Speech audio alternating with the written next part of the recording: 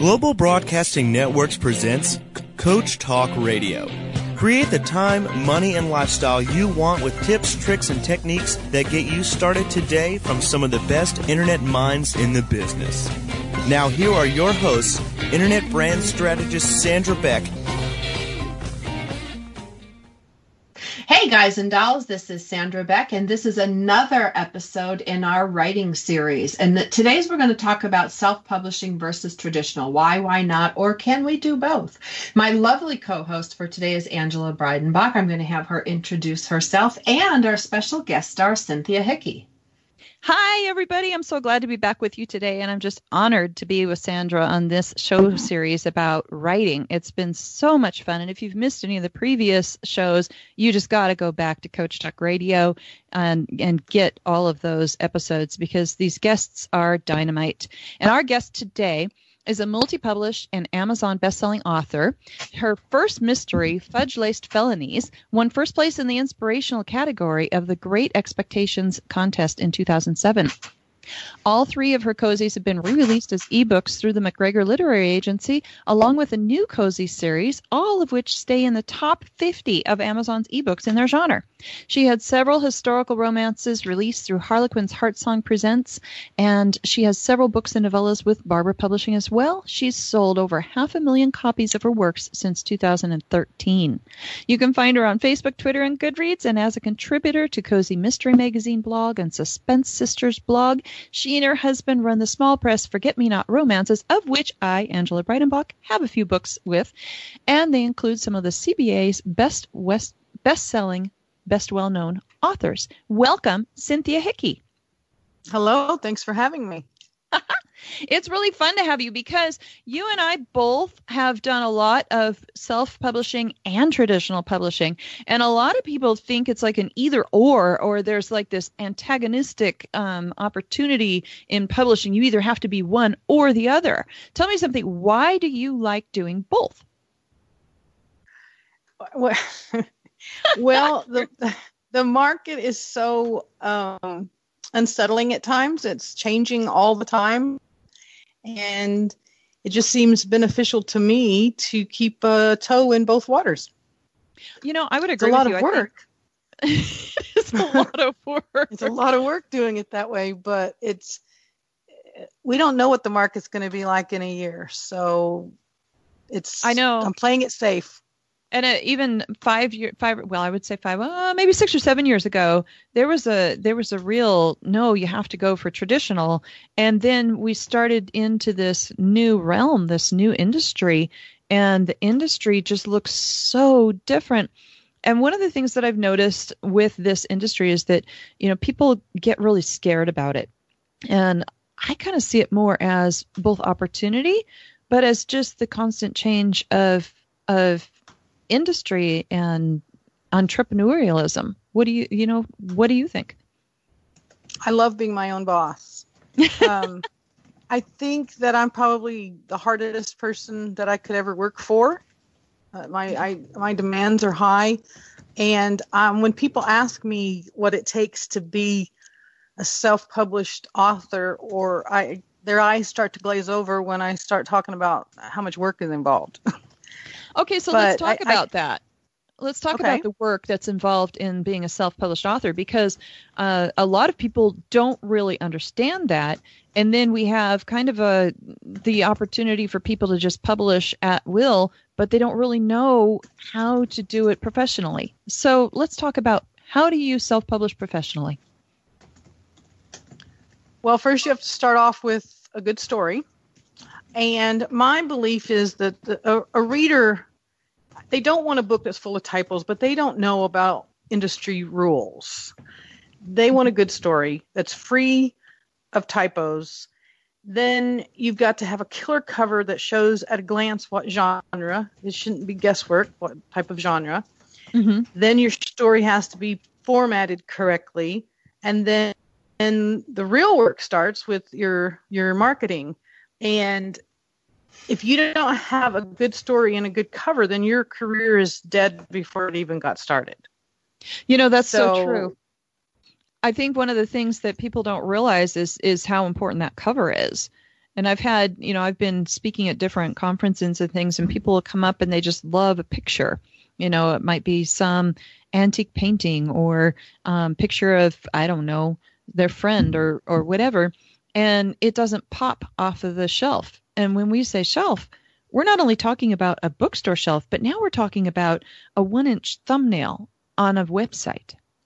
Well, and I'm going to jump in here, girls, because you're like right in my alley. I've been lost on most of these writing shows, Cynthia, honestly, as a radio host, trying to keep up with all you experts. But boy, when you get into internet brand strategy and marketing, I'm your girl. And one of the things that the rule of thumb is people buy what they can see. So if they see something and it resonates with them, they buy it. I don't care if it's a stick of gum or if it's a romance novel or a pair of sneakers. If they look at it and they feel something for it, it evokes an emotion, then you can be assured that people are gonna at least give it a shot. I mean, once they open the cover, it's all you. But for somebody like me who owns an internet brand strategy company, and I use internet radio to promote products and services for clients all the time, because they get to know you guys. They get to peek under the sheets, if you will. But if we don't have a good cover, if you don't have a good website, if you don't have a good likeness or image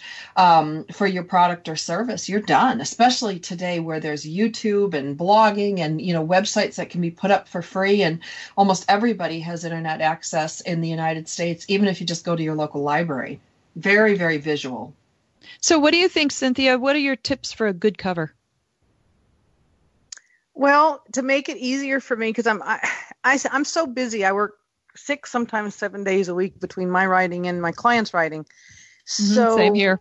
I find out that it's easier to actually make my cover before I start writing the book.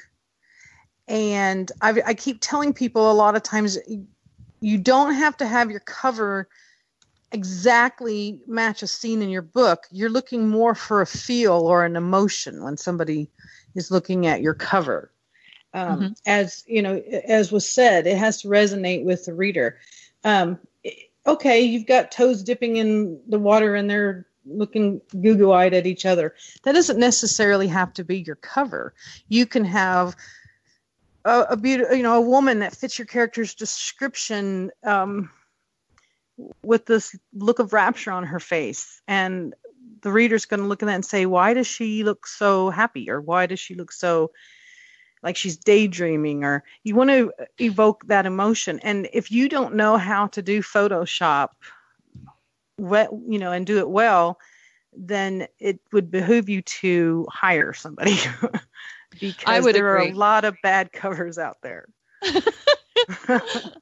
That's really sad, because there's some really good books, and I've seen this over the years. I get, as part of my job, Cynthia, I actually have to look at people's books. Like, I have to crack open the cover, and I get boxes and boxes from publishing houses. You'd die if you saw how much was shipped to my my house. It's actually enough to fill the Los Angeles VA shelves alone. And so I get this box and I open it up and I look at all these covers and I'm like, oh my God, like this one, my retinas, my eyes. And, you've got to, how much control, and I'm just going to ask this, how much control do you have on your cover? I know if you self-publish it, you have a lot of control. And Angela, maybe you're best to ask. I don't really know how much control do you have over your cover once you sign a publishing agreement? Publishing agreements make it difficult because they ask for your input and then they do what they want, right? Exactly. A traditional publisher, you virtually have no say on your cover. With a small press, you may have more, and of course you have full control if you self-publish or indie publish, I guess is the politically correct way to say it now. But with traditional publishing, they'll ask you, sometimes you'll fill out a form, but I have yet to have a single one of my books come out with a cover that matches the form I filled out. Yeah, and we just had, I have a book coming out with Barbara Publishing next August. The book's already written, and there's 9 different authors in it. That one is Second Chance Brides collection coming out August 2017. And all week long, we've been going back and forth with the editor, who's Becky Germany, and she sent out a request, hey, give me 40 words to describe your story. and then give me some imagery ideas that you'd like to see on the cover. So then what they're doing is they collect all those ideas and then they find what they like. But within a traditional publisher, they often have a set format that they use for a particular series or imprint. And an imprint would be a line within a publishing house. And so it's really important that they are able to follow through with following that specific format. And on these larger novella collections, and Cynthia Hickey and I have both been in some of these together. In fact, Cynthia, aren't we in Blue Ribbon Brides? Which one are we in together? Yes, Blue Ribbon. Yeah, we're in Blue Ribbon, which releases in November. I'm in 6 between this August and next October. And we just kind of got, well, except for Blue Ribbon, I think she gave us a little bit of input on that. But in the other 5 that I'm in, I just all of a sudden got a cover in my email. I had no input whatsoever. Yeah, it's been really, really interesting to see that. Blue Ribbon, I had some input on. Second Chance Brides, there's been a lot of discussion on. But the publisher, if it's a traditional publishing house, really has control of that. But something that I think that indies or self-published authors really need to take advantage of is recognizing that traditional houses know what works. And so one of the things when Cynthia, you and I were talking before, oh gosh, was it a year or 2 ago? Because together we've done like Christmas traditions where we had, is there 8 or 10 There's 8 You know what? I'm going to have to jump in right now and take us to commercial break. This is Coach Talk Radio. We are visiting today with Cynthia Hickey. Now, you can find her. Look her up. Go to Cynthia, CYNTHIA Hickey. That's HICKEY.com, CynthiaHickey.com. My lovely co-host is Angela Breidenbach. You're going to want to go to her website. Look her up, Angela, ANGELA, Breidenbach, BREIDENBACH.com.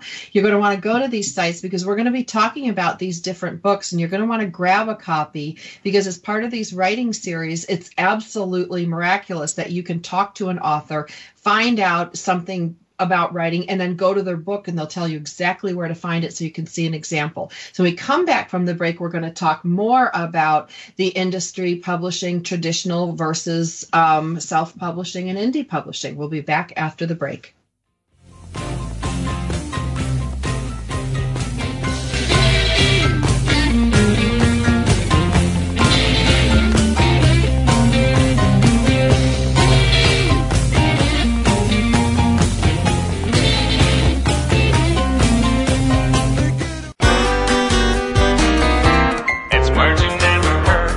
Summertime, and you know what that means. Attack of the mosquitoes. Other names for the mosquito are galley nipper, Katy nipper, gabber napper, and gelly whopper. A quote from the 1906 book The Parsons Boys asserts that galley nippers are so called because at each nip they took a gallon. Mitzi is a deceptively cute shortening of mosquito that might be heard in Ohio.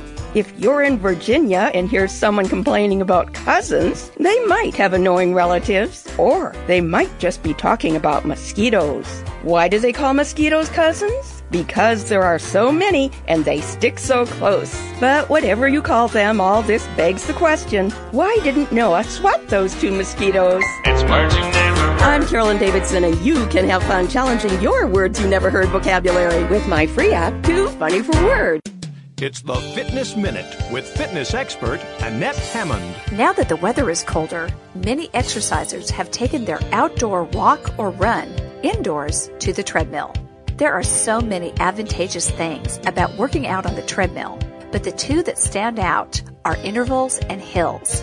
Most treadmills have programs that increase the speed and or incline of the treadmill, so you can get a great workout without even thinking about it. The treadmill does the work for you. Walking up steep hills is excellent for fat burn and heart conditioning. Since I live in Dallas, Texas, and it's mostly flat, it's difficult to find hills outdoors, so the treadmill workout that inclines and declines is perfect. During these cold winter months, I encourage you to try a treadmill workout and challenge yourself in ways that you can't when exercising outdoors. For the Fitness Minute, I'm Annette Hammond. Take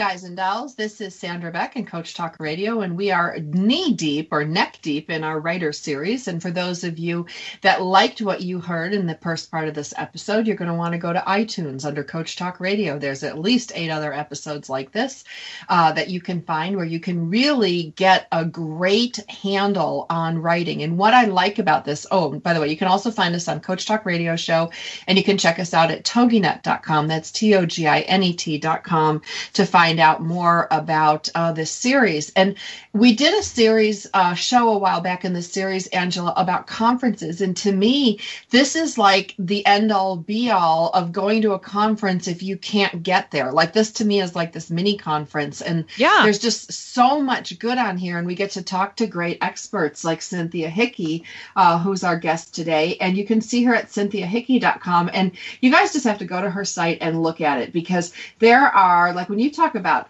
covers, like, first of all, they're different looking, but you can see a good example of a line in a series, and you get just a really good idea what she's talking about, and you can really see the personality in these books come through. And Cynthia, that can't be any accident. Well, if you're talking about the cozy mysteries, they're fun, they're quirky, the main characters are just ordinary girls that get involved in something that they're not supposed to get involved in. And I wanted the covers to show that. I wanted them to be lighthearted mind candy, basically. And, it takes a lot of playing around to get the cover with the right feel. So I'm glad that you were like them. I think they're fun, but I might be a little bit biased. Well, I think the key to your covers is that you really follow dimensions and formatting that makes it look professional. And I think one of the things that's really difficult in some of the self-published stuff that, because I don't know if our listeners know or not, but I've been a professional book judge for several years now, and I've judged about close to 1,000 books. And is there anything you can't do? I just got this vision of you, like in this Superman cape, or no, you would actually be Zod or Kneel Before Zod, or what was Superman's dad, where he's like, is there anyone on this planet that can even challenge me? That's what came to mind when you said that. That's hilarious. Well, thank you for that high compliment. Wow. I'm going to send you a cape.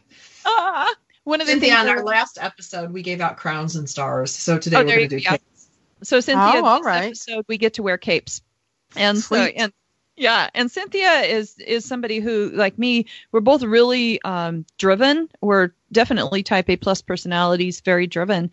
And so I think that it's a plus if you are that way, being an author, because you want to produce and you want to create. But if you're a learner, then you can also learn these things. And I think it's a key element of succeeding in this industry that shows us, how to survive if we're willing to be learners. And I think sometimes, here's a pet peeve for me, is if you don't want to learn something new, how about people hosts who don't shut their phone off? That's a pet peeve of mine. Sorry about that. Go ahead.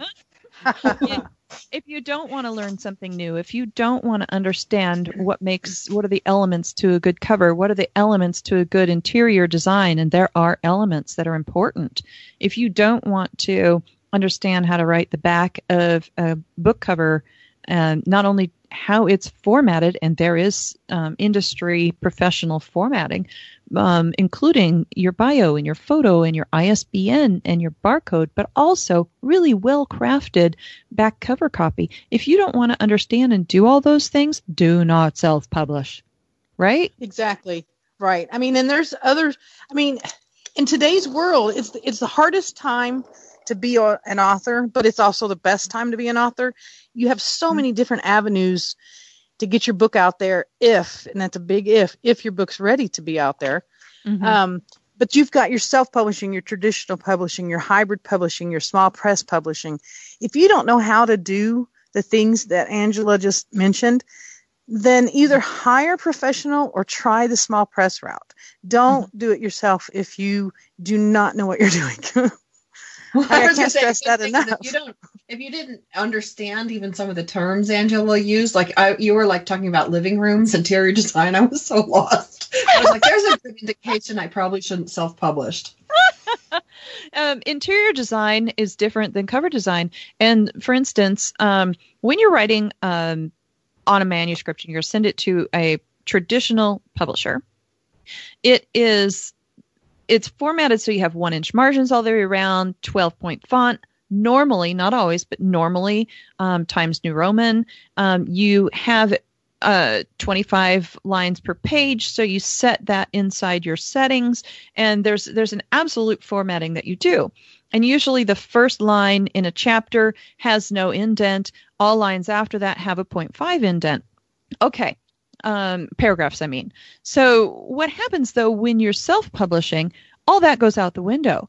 Because when you send that into a publisher, they completely change the format. They change it to be single line spacing. They change it to be about 0.25 of an indent.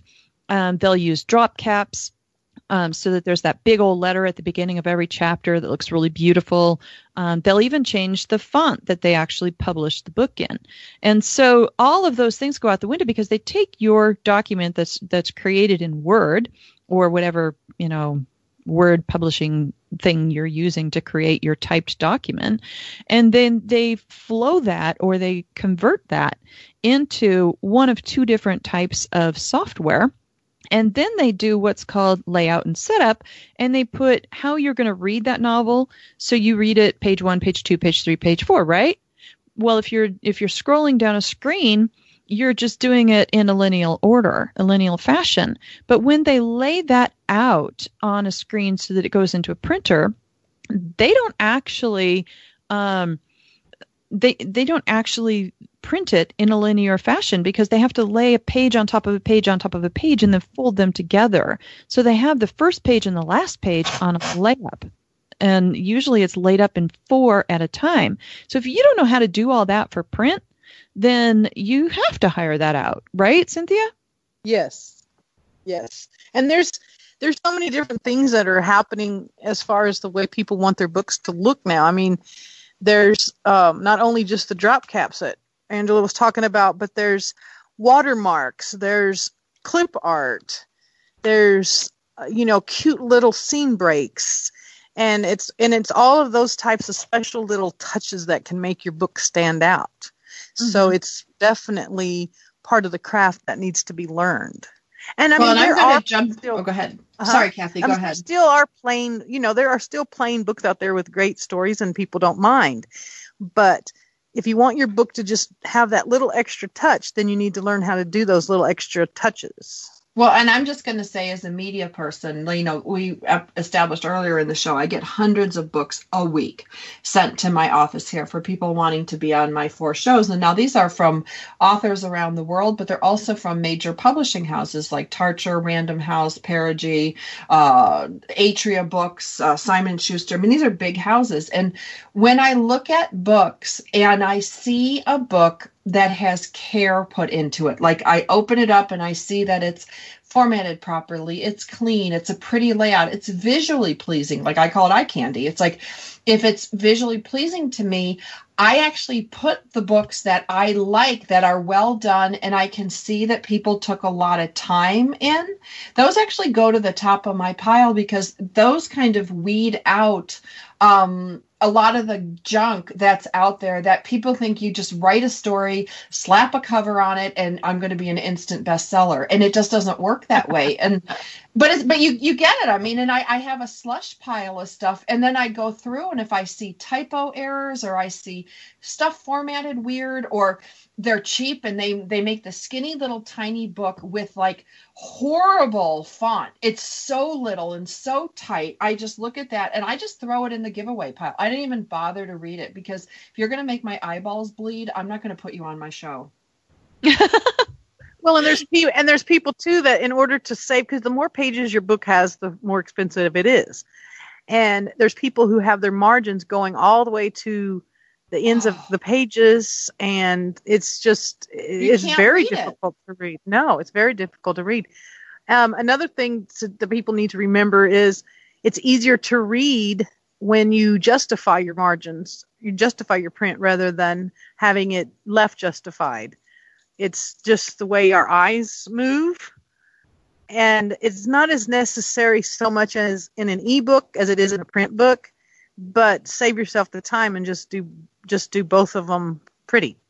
Oh, I have to jump in here. I know we only have 2 minutes, but I'm just going to jump in and be like all over the ebook because I get a ton of those submissions and they fire right over to my Kindle, and I will take my Kindle on airplanes. I'll take my Kindle wherever I go, and in between whatever I'm doing, I'll start reading and skimming and look at things. If you don't know how to format an ebook and you have charts in there, like, a chart that shows up on 3 pages consecutively, things like that, don't do it. Like, don't even waste your time, because if you're not going to do it right, nobody's going to look at you, discover you, fix all your mistakes, and make you a star. It's like, if you're going to do it yourself, you got to have it done in a way I could actually read your book and put you on the air. Otherwise, it just kind of goes into the why bother. Think about your book as a business, and you are an entrepreneur, and your business is a risk. And if you don't put the money out there to take the risk to hire people to do what you don't know how to do, then you have no business being in business. Absolutely. Exactly. I'm going to take us to commercial break. The same applies to internet radio and podcasting, by the way. Well, it's like, I respect you guys. I respect your time. I respect that we all have lives to live. And so why should we give hours of our time to an author or a radio host if they don't do their homework and they don't do a good job? This is Coach Talk Radio with Sandra Beck. My lovely co-host is Angela Breidenbach. Our special guest star is Cynthia Hickey. Check her out at cynthiahickey.com, AngelaBreidenbach.com. And if you want, go to sandrabeck.com. Sure, I'm there too. We all have to be there because it is a business. And at the end of the day, we do want to have our likeness out there. If you want to learn more about what we're talking about, you can check us out on iTunes, Coach Talk Radio Show, and TogiNet.com. We'll be back after the break.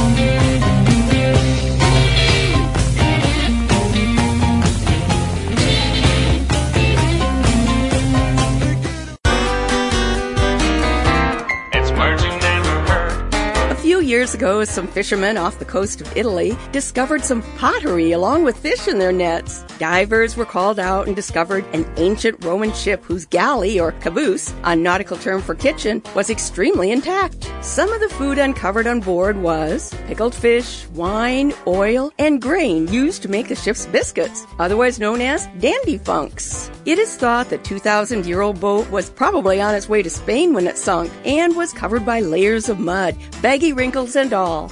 Baggy wrinkles are another name for the ship's ropes. The mud protected the ship from wear, explaining why the leftover food on board was still in such good condition. We land lubbers may not be familiar with leftovers on the sea, but we are familiar with leftovers in our kitchen. It's Marching Neighbor. I'm Carolyn Davidson, and you can have fun challenging your words you never heard vocabulary with my free app, Too Funny for Words. It's Marching Neighbor.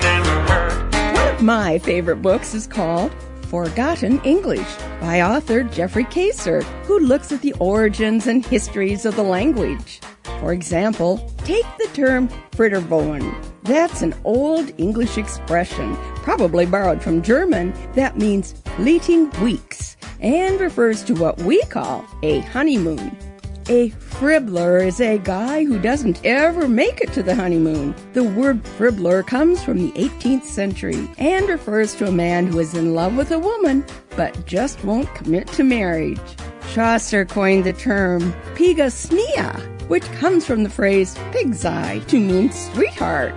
Hey guys, why don't you try that one on your girlfriend and see how it goes? It's Marching Neighbor. I'm Carolyn Davidson, and you can have fun challenging your words you never heard vocabulary with my free app, Too Funny for Words. Taking care of business every day. Taking care of business every way. Taking care of business, it's all mine. Taking care of business, working overtime. Woo! Taking care of business. guys and dolls. This is Sandra Beck, and this is Coach Talk Radio. And my lovely co-host today is Angela Breidenbach, and my special guest star is Cynthia Hickey. Check them out, cynthiahickey.com and angelabreidenbach.com. Now, we were talking about presentation, and when you present your book to the public, you have to look at it through really kind of tough, cold eyes to go, is this attractive? Is this engaging? Does the cover represent, what kind of feeling I want to evoke? Because I have a thing, I'm an internet brand strategist by trade, Cynthia, and I use internet radio as a lot of marketing endeavors that I'm part of. But one of the things that I would always tell people, especially in fundraising, is if I can make you cry, I can make you open your wallet. So there you go. It's emotion. The world, we are all driven by feelings and emotions, and especially in certain genres, when we look at a cover and it makes us feel wonderful, or it's intriguing, or it's interesting, or it's funny. Those are the reasons when I'm in the bookstore, I choose one book over another. And I'm going to ask Cynthia to weigh in first, what you think about what I just said. I definitely think that you're right on the ball. I mean, I write in several different genres, so I had to learn different covers. Cozy mysteries are, like I said, usually lighthearted, and mine have humor, so I needed funny covers for them. My historical romances needed to be a little more on the sweet, lovey-dovey side. And then one of the favorite things that I like to write are serial killer books. I like to tell people that I kill people for a living, and then when their eyes get all big, I say on paper. So, and that's a totally different look. Those have to be dark, and you can't. There's no humor in a suspense book. Now, if it's a romantic suspense, then you can have the male and female on there, but they're not usually going to be smiling or looking lovingly into each other's eyes. And when I started doing this and started making my own covers, I went to a bookstore and browsed the aisles looking at the covers of best-selling books. And I still do that now. Me and too. I also go on to Amazon and I look. And I don't want my books to be exactly like somebody else's, but I want them to be close enough that I'm hitting the mark in the genre. Think about the cover and the interior design as elemental versus, like she said, you don't want it to be exact, but is that genre done in thirds? Is it done where the head of the character is this big old thing? There's a lot of the floating head. There's a lot of floating heads in historical romance. Yes. Yeah. It's common. Which is like floating heads versus severed heads. Right? There you go. Well, and you could have a historical suspense romance too. There's so many different subgenres. And I think it's really important that you understand the elements of it and then put your photography over top of those elements. And isn't it important, Cynthia, to make sure that you have rights or that you've purchased or that you've taken that photography for that book cover? Oh, yes. Yes. My son takes some of he's a blooming photographer, and he takes some of my photographs, and you have to get a model release form signed. And then if you do buy a stock photo off of one of the many stock photo sites, you have to make sure that you read the guidelines and make sure that, because some of them are only good for so many copies sold. Mm-hmm. And you have to keep track of whether or not you're reaching that. Of course, we would all like to reach the number that they put on there that before you buy the extended license. It's a very high number. Mm-hmm. But you don't always want to use a stock photo exactly as you purchase it either. You want to start learning to work with layers, mm-hmm. because other people are using that same stock photo. So how are you going to make yours look different? Oh, that drove me crazy. I love so many authors so much. And I came out with my book cover, The Debutante Queen. Everybody wanted to know where I got my photo. I never thought about it. And I said, well, this is where I got it. And all of a sudden, 5 or 6 more books came up with my same photo on it. And it was that I had purchased for my book cover. And I'm like, what? Yeah. And it it makes it really difficult for you to stand out with your book cover if you haven't done something to change it. And can I jump in and do a shameless plug for Fiverr? I know a lot of people don't like Fiverr. I love Fiverr because I can purchase an image for my own use and then have it modified so it is uniquely mine. And Fiverr is Fiverr. There's lots of great artists on there. When I need projects done, it's $5. You know, I give them an image. I want it sketched. I want it drawn. I want it painted. I want it rendered, whatever it is.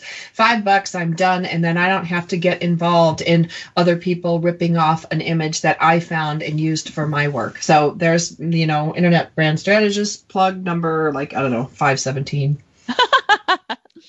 Yeah. And a lot of people, I love Canva, Canva.com, Canva.com. But again, making sure that you use the different elements to change that. And now I'm using the word elements in more than one way. the tools to change the elements on your book cover, that are in there, even if it's changing the reflection or the transparency level, anything that can make it stand out as different and unique. Now that's Canva at Canva.com. Yes. And on top of that, there's an app you can do on your cell phone, and you can use it to create, we can get into this in the marketing one coming up, but you can come up with great memes with your book covers and things like that. And again, memes are your best friend. We love memes. Oh, can I just tell you the best meme I saw recently was a meme from, I think it was some e-cards that said, "Aren't you happy to know that even Brad Pitt can get dumped?" That was so funny. I mean, I'm sorry for Brangelina and their breakup and everything, but when they said, isn't it great to know that even Brad Pitt can get dumped? That actually made my divorce somewhat okay. It goes back to that concept we were talking about in the last episode with Sarah Sundin, where we really want to bond with someone who has a fatal flaw or someone that is more human. And so the reason we laugh isn't because we are glad that these two people broke up, but we laugh because these are two people that are held up to be a level of perfection, and then suddenly they're human and they have their own issues. And that is really something that you have to take into account when you are writing your story, whether it is traditional or self-publish. And I think some of the things, Cynthia, what do you do when somebody sends to you a book that's not ready to publish? Oh, I hate that. I hate turning people down, and I don't make now, if I really like the book, then I'll make the decision on my own. But if there's something that is striking me wrong, I'll send it to another lady who helps me with my acquisitions and see if we're in agreement as to what's wrong with it. And if it's something that can be fixed, then we'll send it back and ask that they fix it and then resubmit.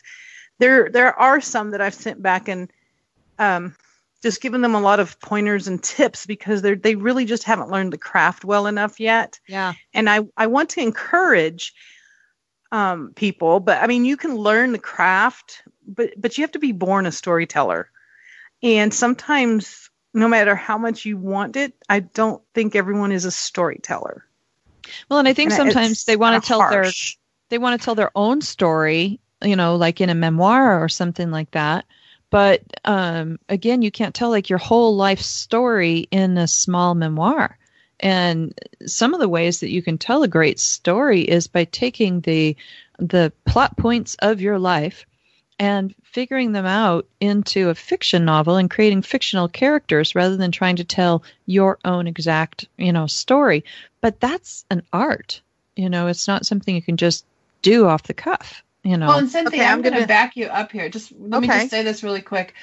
I can shoot a basketball, but it doesn't make me Shaq. I can smile for the camera. I'm not Heidi Klum, and I can be really funny, but I'm no Goldie Hawn. And we're all great examples. Different things. And just because you write a book and it's not good and you want it to be good, hire a ghostwriter. Like there's other Right. things you can do if you're not naturally good at this. Like, I'm not naturally good at certain things, so I send my photos over to be photoshopped, or like we talked about Fiverr. There's other opportunities, but I think there's something out here that says because we're all given a pen and paper at childhood, that we all should somehow be able to magically write, and that's not the case. And so, Kathy, I just wanted to honor you on what you said, because Cynthia, sorry, it's really hard to turn somebody down when they're not good, and you can look at it and go, well, there's a real good chance this is probably never going to be good. That makes it even harder because you feel like you're crushing a dream. But the fact is, we all can't be good at all things.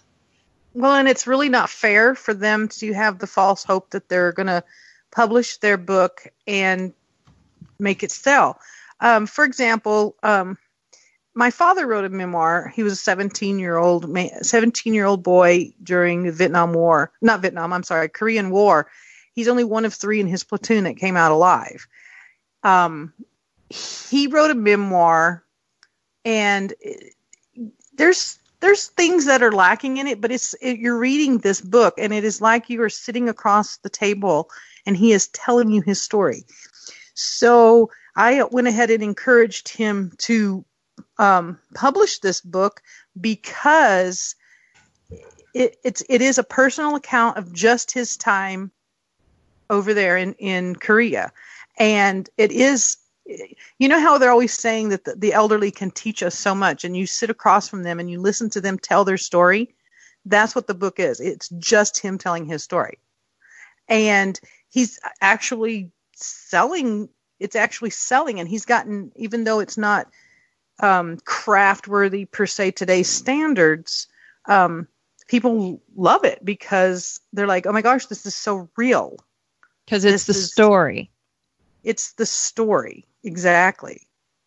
Okay, I got to take us to commercial break. We're visiting today with Cynthia Hickey, even though I called you Kathy. I'm sorry. That's okay. We all make mistakes. Flawed character right here. CynthiaHickey.com, AngelaBreidenbach.com. When we come back from the break, we're going to talk more about these issues, because these are big deals, especially for first-time writers. And on Coach Talk Radio, we want to empower you. We want to encourage you, support, and validate you. But we most importantly also want to direct you. We'll be back after the break with more from Cynthia, Sandra, and Angela. Coach Talk Radio.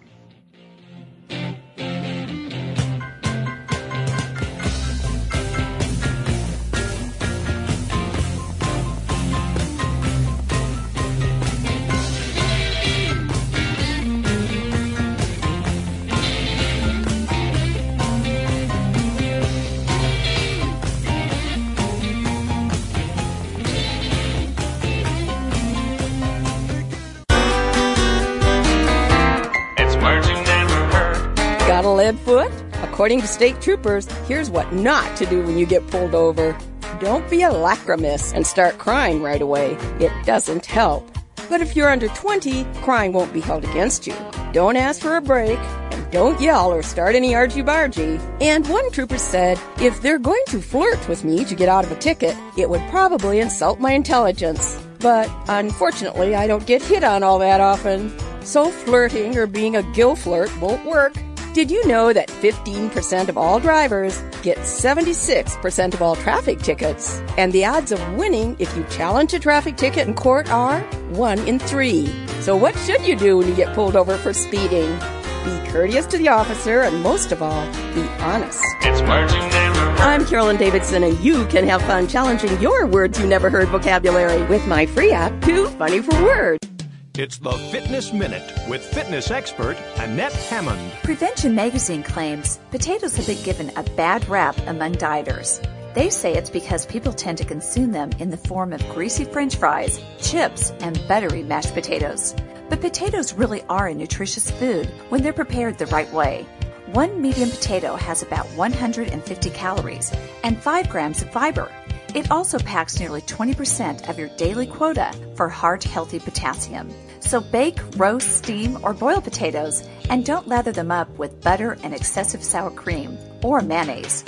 Skip the fried versions of potato chips and fries. For an even healthier version, choose sweet potatoes that are rich in vitamin A. Not only do they taste delicious, they can also help lower blood pressure naturally. I'm Annette Hammond. If you're a fan of Fitness Minute, like us on Facebook at Fitness Minute with Annette Hammond. Taking care of business every day. Taking care of business every way. Taking care of business. It's all mine.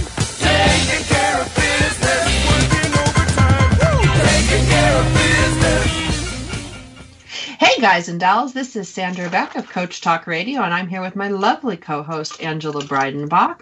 And we have our special guest star Cynthia Hickey here today, and you can check the girls out at angelabreidenbach.com, cynthiahickey.com, and I'm your host Sandra Beck at sandrabeck.com.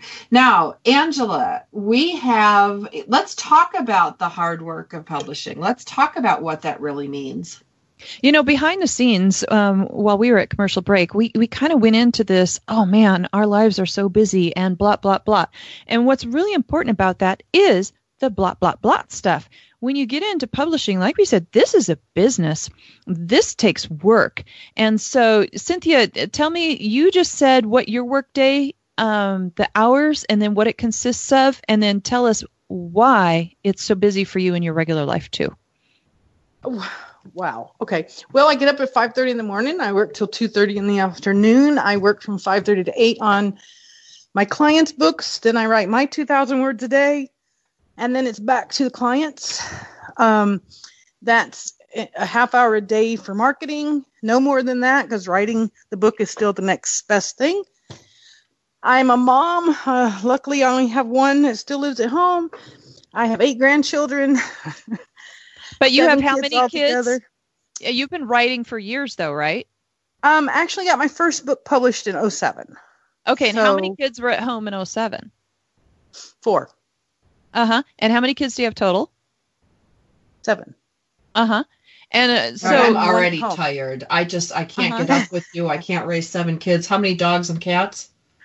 2 dogs, 2 cats, 2 desert tortoises, and 3 box turtles. All right, so Angela, you with your 6 kids, Kathy with your 7 kids. I'm just going to keep my trap shut over here with my 2 kids. Well, this is the thing. Cynthia and I were talking about what do we do in our day, and I write about 2,000 words a day. Yesterday, I managed to get about 630 words in because I had a huge amount of marketing going on for a collection that I'm in. And it was taking all day to do that between emails and everything else.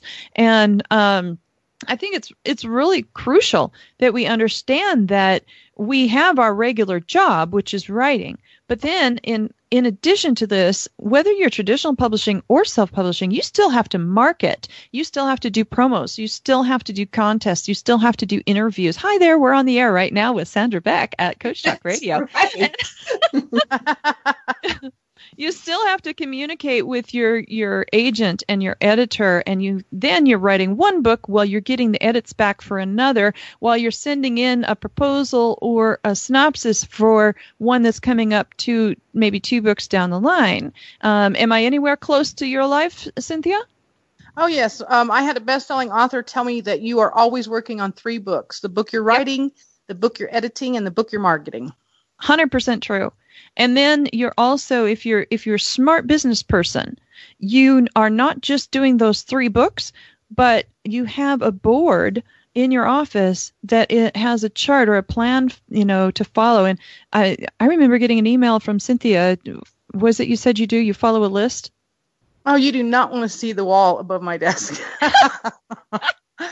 They're Post-it notes, notebook papers. The only thing pretty is a Newsweek magazine with Elvis Presley on it and a Life magazine with Gone with the Wind. Everything else is notes. Oh, I have tax papers. I got tax papers stuck up there too.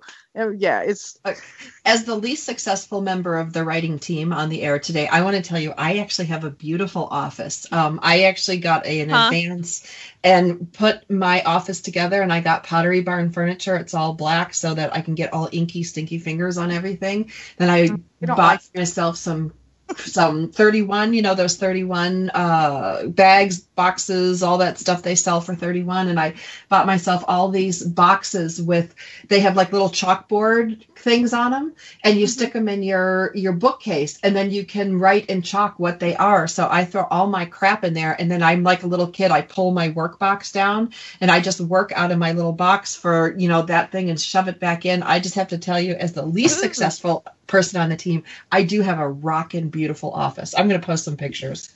Oh, I love it. I mean, I have a beautiful office, but it's not, I need my office to be about there's 3 bedrooms on the top floor of my home. Mine, I took over 2 of the girls when they moved out. I took over their bedroom, and it is not big enough. I need to knock out a wall and take over another bedroom, because between work, college, and all the other stuff that I do, with volunteerism and things, I don't have enough filing cabinets. I don't have enough space. I literally need my own. Are you all the way up to the ceiling? Because my bookshelves go all the way up to the ceiling. No, the closet that is open is. Oh. It acts as a bookshelf. If there's an earthquake, girls, I'm going to be smashed like a pancake. Yeah. But I think the important thing to note here is it's hard work. And tell me a workflow, Cynthia. So you are in the process of writing a book. What's your workflow from start to finish? And, we're going to be short on time. So just kind of take us through a workflow of getting a book out there. I have an idea what my cover is going to be like. I have my character names. I have my character descriptions. I know how the book starts. I know how the book ends. If I'm writing something where people die, which are my favorite, I have the person's death and who's going to die. I may not always know who killed them until later on in the book, because my characters tend to take over. I'm not a plotter. I'm a seat of the pantser. In my mysteries, I do have to take a little more notes than I do in, say, my romances or whatever. But I have to know what my story is going to be about and who's going to be in it and what they look like before I can even start typing. And then once all that's done, we go to publishing. Right. Then I finalize my cover. I format the book. And you're talking self-publishing, right? Right. Mm-hmm. Okay. I finalize my cover. I format the inside of my book. I upload my book, and Amazon's very, very fast at uploading for me. I think it's because of the volume between me and my clients that I put up. So within 2 hours, the book is live. Then the marketing starts. There's a ton of Facebook groups that you can post to. But like I said, I do not spend more than 30 minutes a day marketing. Because you have got to move on to the next book, and series sell better than standalones. That is so true. And knowing that and understanding how to market a series, and then understanding and a lot of things I do so that I can figure out what I'm doing in the self-publishing side of my career is I take a lot of the tutorials, and they offer tutorials through CreateSpace, through YouTube and things like this. If I want to learn something, I Google it and go on from there, so that I can figure out how to do these things. But I think it's important to understand that if you are going to enter into this career, whether self-publishing or traditional publishing, it isn't just about writing a good story. It's important, but there are so many other things that happen around that story. And then if this is a career, that happens around the next story and the next story and the next story. And one of my favorite authors, and I think you know her, Tracy Peterson. Yes. I think she's on book 110 now. Oh, goodness. And she's like somebody that I look up to because I want to follow in the footsteps of somebody who does that kind of prolific writing like you do. You're a prolific writer, and you choose whether or not you want to self-publish or traditional publish that. But I think it's really important that we be organized, that we be aware of all the things that has to happen around that book, and not enter into this Pollyanna-like. Yeah. I'll tell you right now, it's the indie books that earn me my living. I'm a full-time writer, and it's the indie books that earn the living. The traditionally published books are just a nice little bonus, but they are not enough to make a living off of. But don't you think that a lot of the traditional publishing helps get the name out there, because I just think sometimes when an author bites the hand that feeds them, and I don't mean by financially, but I mean by getting their name known. I really want Yes, they need to play off each other. Your books need to play out. Your traditional and your indie books need to play off each other. And we need to recognize that there's a huge level of respect for the traditional arena, because a lot of times that's how an author gets established and gets their name known. But then there's a huge level of respect that needs to be given to the self-published author for the heavy, hard work that you have to do and for the value of the time that they put into that. Definitely. Hey, Cynthia, we've only got about 3 minutes till the end of the show. What's your best piece of advice for aspiring writers today? Like somebody's listening, they have a story that's maybe halfway or completed. What do you think they should do next? You need to find a set of eyes that's going to be completely honest with you, not your mom, not your sister. You need to find somebody that's going to be completely honest with you, and you have to have a rhino tough skin. Have several people look at what you're doing.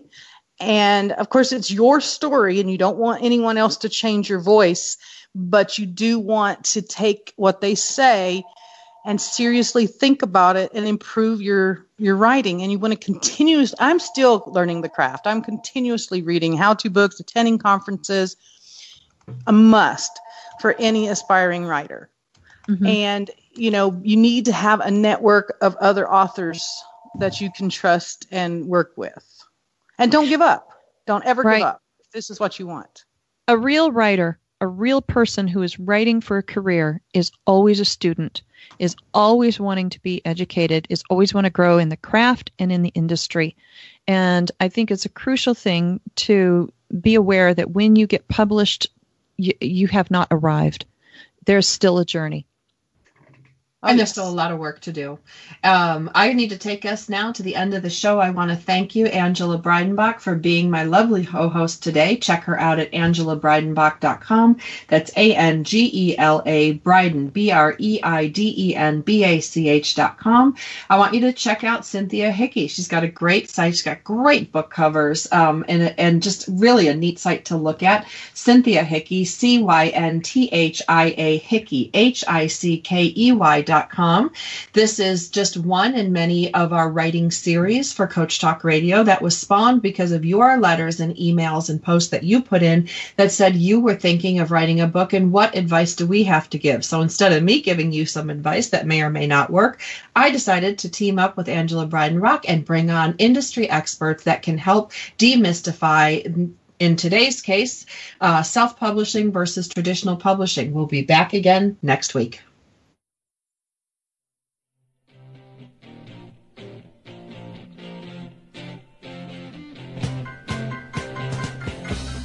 Thank you for listening. On behalf of Sandra Beck, we want you to get out there today to make more money with less time and effort so you can live the life you want. Tune in next week for more tips, tricks, and techniques from Coach Talk Radio.